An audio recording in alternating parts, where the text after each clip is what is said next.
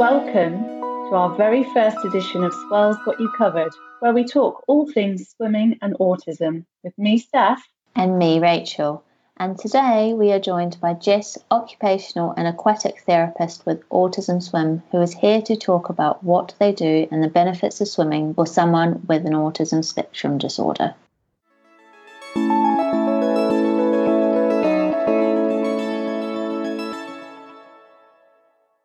So it's great to have you with us today, especially given the time difference between here in the UK and you in Australia. Can you firstly tell us, for those who don't know about Autism Swim, your role and what your company does?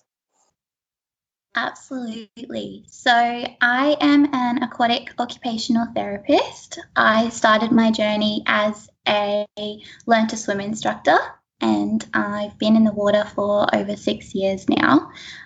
While teaching swimming, I was really lucky to be able to teach a diverse range of all abilities, and I became really interested in how we could really promote lessons and improve outcomes for swimmers with other abilities.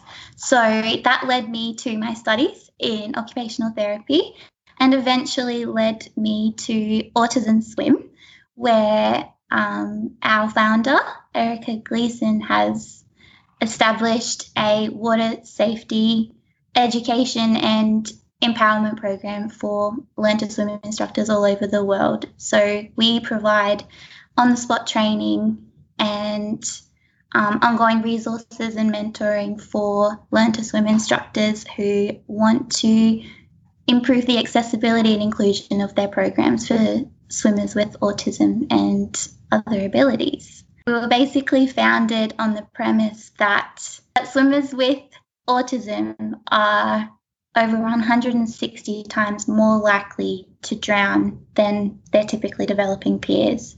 And that's a pretty startling statistic. But when you compound that with the fact that many swim schools aren't equipped to be able to provide the supports that these swimmers need, we're stumbling on quite a big problem. So it's really quite a shocking statistic when you look at it. And I think I read somewhere else that it accounts for 90% of the deaths in children with autism globally who are under the age of 14. But what is it that having a diagnosis of autism puts you at a greater risk of drowning in the first place? Multiple reasons for this, and I think we can probably delve into a few of the top factors. The number one cause for accidental drowning in individuals with autism is wandering. Wandering is the tendency for an individual to try to leave the safety of a responsible or their safe person, their caregiver or environment. So when we talk about wandering, it's typically touted as step one in the drowning process for individuals with autism. And wandering could be a result of sensory overload. So they might be wandering to escape an uncomfortable environment, but at the same time it can just be as a result of individuals with autism not having the best awareness of time and space and not realizing how far they've ventured from their safe space or a caregiver. So with wandering, we know that roughly half of all children with ASD attempt to wander from a safe environment, and that is 4 times more likely than their typically developing peers. From that, 35% of those children will attempt to wander every week, or at least once. I think there were two cases in the Australian press only in the last fortnight, which thankfully had good outcomes. They've blown up in Australia with a lot of talk coming from it, so we're hoping that it's going to result in some big legislative changes around how we respond. But both of those cases have come to a really, really great result and have had some wonderful advocates and caring people involved in the rescue missions. So it was really lovely to see. Wandering is definitely our step one, but other reasons that individuals with autism are at such an increased risk of drowning include, I kind of touched on it before, but the ability to perceive risk and danger are impacted for many of our swimmers with autism and other abilities, particularly when autism is associated with intellectual disability. So that accounts for about 75% of our individuals with autism. Difficulties perceiving danger can result in, again, swimmers leaving their safe space without really noticing, but it also impacts on their ability to look out into the water and see the dangers that we just expect to be able to see, or that we might assume everybody knows. And those are things like being able to pick the shallow end versus the deep end of the pool, knowing that if you spend too long underwater and don't come up, that you will drown, and being able to identify the right time to come back up out of the water, staying within the flags when you're swimming at the beach, and knowing how far away your caregiver is, and before jumping into the water. Another, and I think we'll keep it to 3 for today, is something that we've touched on briefly, is access to lessons. So we know that 91% of families in the autism swim community have pulled their child out of Learn to Swim programs. And that was due to the swim program that they were in not understanding and not accommodating their child's needs. So without appropriate access to Learn to Swim, our swimmers with autism are less able to adapt and respond and deal even in minor aquatic environments or emergencies. So you just touched upon with the press coverage over the guys that had wandered off and thankfully had a happy ending, that might lead to some really big changes. It seems like Australia and Autism Swim are really taking the lead already when it comes to aquatic therapy and specialised and inclusive swim programs. How well known are you in Australia at the moment? And also, how are Autism Swim branching out to provide services globally?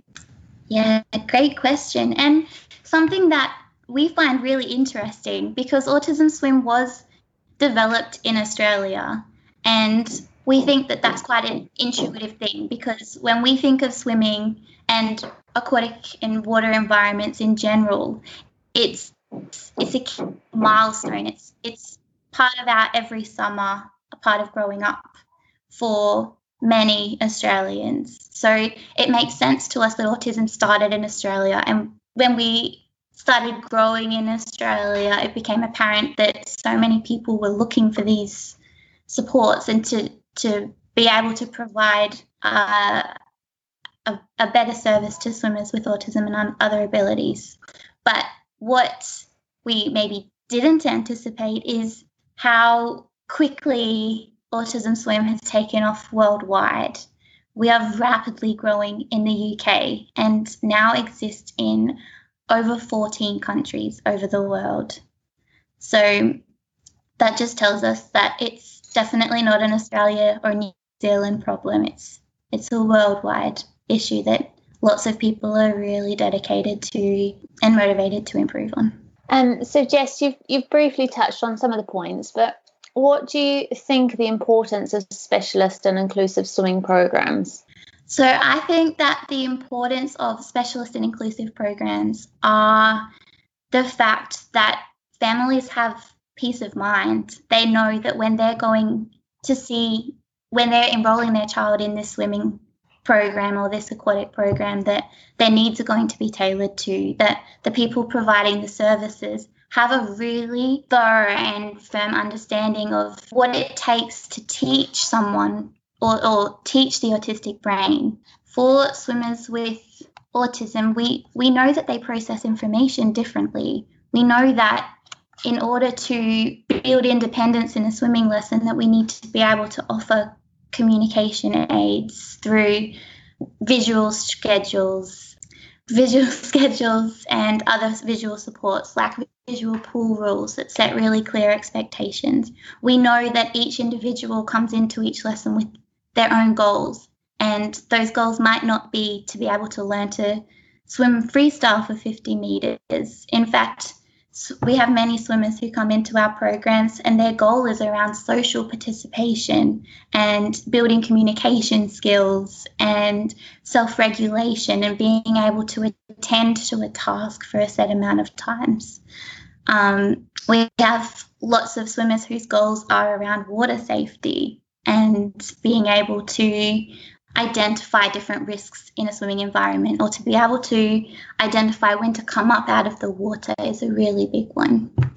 Yeah, a lot of children with autism, certainly from my teaching experience in the pool, absolutely love to submerge themselves under the water. It seems to be really, really calming for them. And it's important for me, from my teaching point of view, to allow them to have that time, give them a set time, and then it allows them to focus on the next task in hand. But that recognition of how long they can safely stay under is a really, really important aspect. Sort of briefly said then about how wonderful it is for some of them to be underwater, that sensation. What do you think are the sensory benefits of water, and how does that impact on their ability to learn? Absolutely. So, like you said, lots and lots of our swimmers, they really enjoy being submerged under the water.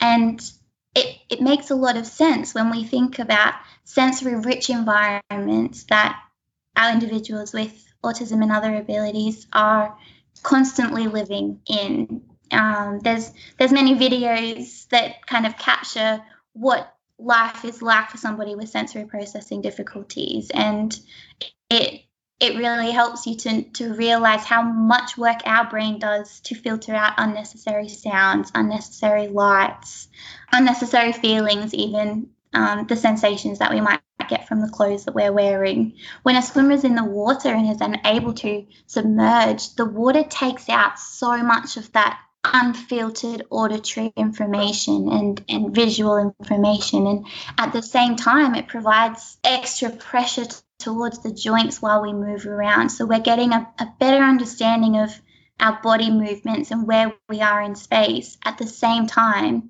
as reducing the sensory input that we can often find overwhelming. So the benefits of being in the water are huge for our swimmers, not only in the way that they can be really alleviating and self-regulating, but also in the way that they can develop a better awareness of what is in space, which promotes gross motor skills as well. Yeah, you said that one of the goals for some of the swimmers is social interaction.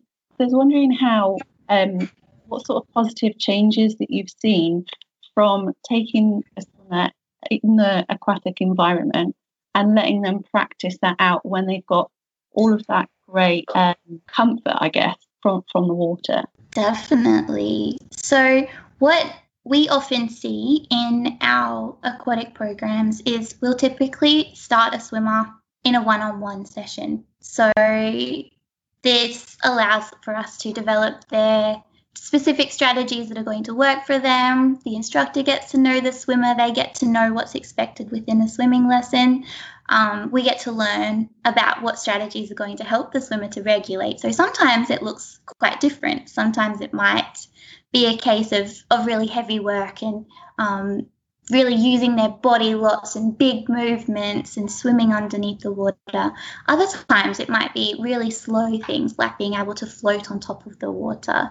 But what we see when we have a plan for swimmers to move from those individual sessions into group lessons is we get the opportunity to see swimmers who might typically have big reactions to another swimmer being close by, or to another swimmer using a tool that they wanted to use. And we see that through different regulatory processes of the water and also other strategies that we incorporate into classes, that swimmers are able to sit on a step together and they're able to start to learn to take turns with others in their class. And it's really great to be able to use all of the properties of water and learn to swim principles in the same place.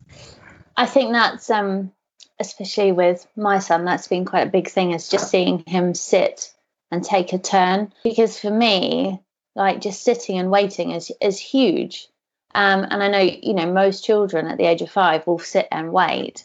But for H, he really struggles with that. So seeing that on the side of the pool is really it's a really positive thing for me, and quite a big achievement for us. A lot of parents, including myself, can worry about introducing their child to a new environment, particularly with it being in the water and having that reliance on another person to keep their child safe and manage their needs. What would you say that parents that are feeling apprehensive about introducing their child to aquatics? I think that my number one message to parents is, first of all, we exist to offer that reassurance. We want to partner with every parent who feels that way, and to be able to work with them to either find an appropriately trained swimming school or to help them to upskill the providers in their area. But on top of that, I think that what we often see is that parents feel so much pressure to get to that end point where, like you were saying, that their child can sit and wait in the pool, in the lesson, and be a part of a group. I think that with the right support structures, we can take a step right back for each of our families and see that progress can be pointing out the swim school as we drive past. It can be lining up and saying hi to the reception people. It can be sitting on the deck playing with a bucket of water. By having the right support structures and the right swimming centre who set individual goals for your child, I think that parents will be able to experience a lot of success measured according to where their child's at, and making sure that we meet them there. Yeah, most definitely. So how can parents then find specialist help? What sort of questions should they be asking when they're trying to find inclusive swimming programs? Fantastic question. So I think I would be crazy if my number one wasn't, are they autism swim approved? Because once we know the swim school has that training, we know that they've quite thorough understanding and knowledge of how we can best promote learning and comfort and safety and a positive aquatic experience for swimmers with autism. But some other things that are really important to us are, what is your swim school's child protection policies? Is it transparent? Do we know that everyone has working with children checks? What does their social media look like, and how do they govern photography, visitors on premises, and drop-off and collection protocols? Another one is enrolment forms. Are they taking your child's specific needs into consideration? Do the enrolment forms talk about sensory preferences? Do they talk about likes and dislikes and individual goals? Accessibility. Does the swim school offer sensory friendly times, or do they have a quiet space available? Sensory friendly times are times within a swim school's schedule where they might dim down the lights and remove any additional sounds in the area. So that might be reducing lifeguard whistles or taking out hand dryer for the duration of the sensory friendly time. Quiet times are a space, either a quiet space within their pool or a quiet space outside of their pool that swimmers can go when they're feeling dysregulated and need a chance to be able to bring themselves back down. Other things related to accessibility include things like, is there adequate parking? If you're going to have to drive around and around to be able to find a park, then your child's already set up feeling a little bit upregulated. things haven't gone exactly to plan. So being able to set up positively is going to make for a better learn to swim experience. And do they have other equipment and things that are relevant to your child's needs? Communication. So is this swim school one that has you completely separated from the instructor, or are they ones that have communication books or have frequent opportunities for communication between you and the instructor? Because we definitely realise that parents are the experts in their child. So if there's not any open opportunities for discussion, then the instructor's not going to be able to learn how better to support the child or the swimmer. Similarly, parents aren't going to get a chance to learn about where their child's at, what they can be expecting, and things that they can do at home to promote their safety. It definitely plays a big role, doesn't it? That communication and that trust with parents. You know, that as a parent, you deal with your child every day, and I'm all for it, you know, the gut feeling. I've had it several times. So it is really allowing, like as a parent, allowing yourself to open up and, you know, fully disclose everything to the swim teacher. Because if you don't, and I know Steph said it a couple of times, you know, if you don't have that trust with your swim teacher and say, well, you know, they're not having a good day, or this makes them tick, or my son is pirate obsessed. And you know, through that communication with Steph, because she teaches my son to swim, we have been able to develop little pirate tokens that, you know, he has these little pirate things, and first you do this, and then you can get a token, and that works really well for us.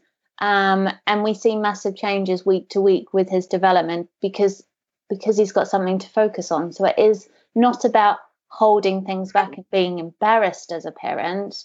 It's, you know, opening up to swim teachers to tell them everything when you're filling out the forms, you know, all of it, not having anything left behind, really.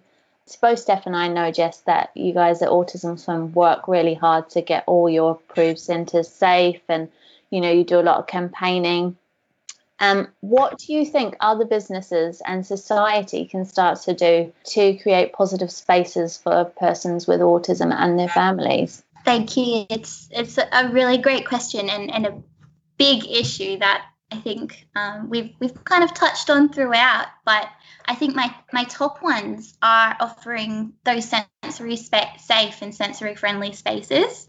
We're starting to see them in airports, and we definitely promote them in our swim schools. We see them often popping up in school settings now, and I even know our local supermarkets are starting to offer sensory friendly times where they have set times that people who might be overwhelmed by the normal fluorescent lighting and checkout noises can go and feel safe and know that they're not going to have a negative or rushed supermarket shopping experience. Erica is currently working with our emergency departments and namely the police services to improve the way we respond to those who are wandering in the community, especially those in our community who are well known to police services. I actually was at a barbecue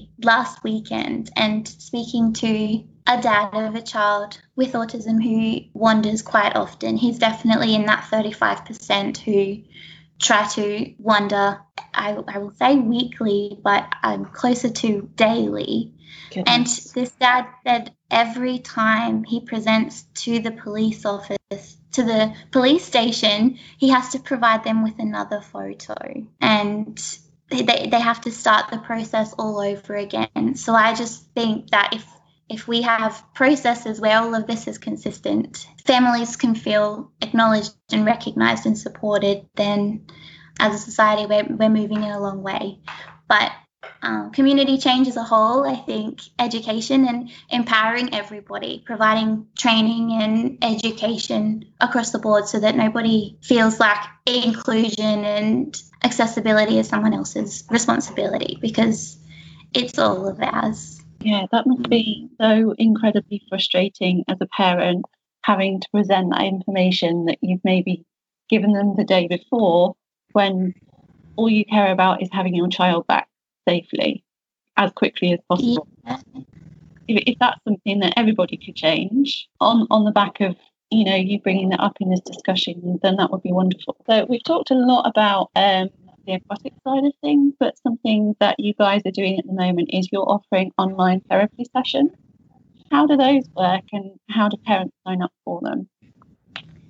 Absolutely. So in the space of the current worldwide restrictions associated with COVID-19, we kind of spurred into a realization that we, as a worldwide organisation, can actually be providing therapy services via telepractice on a worldwide scale.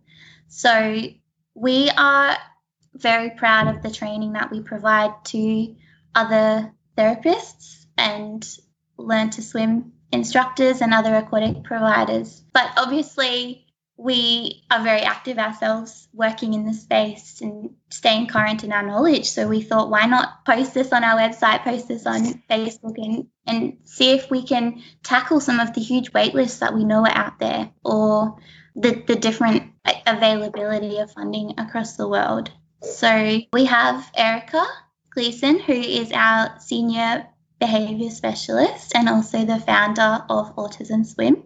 She's providing positive behaviour supports.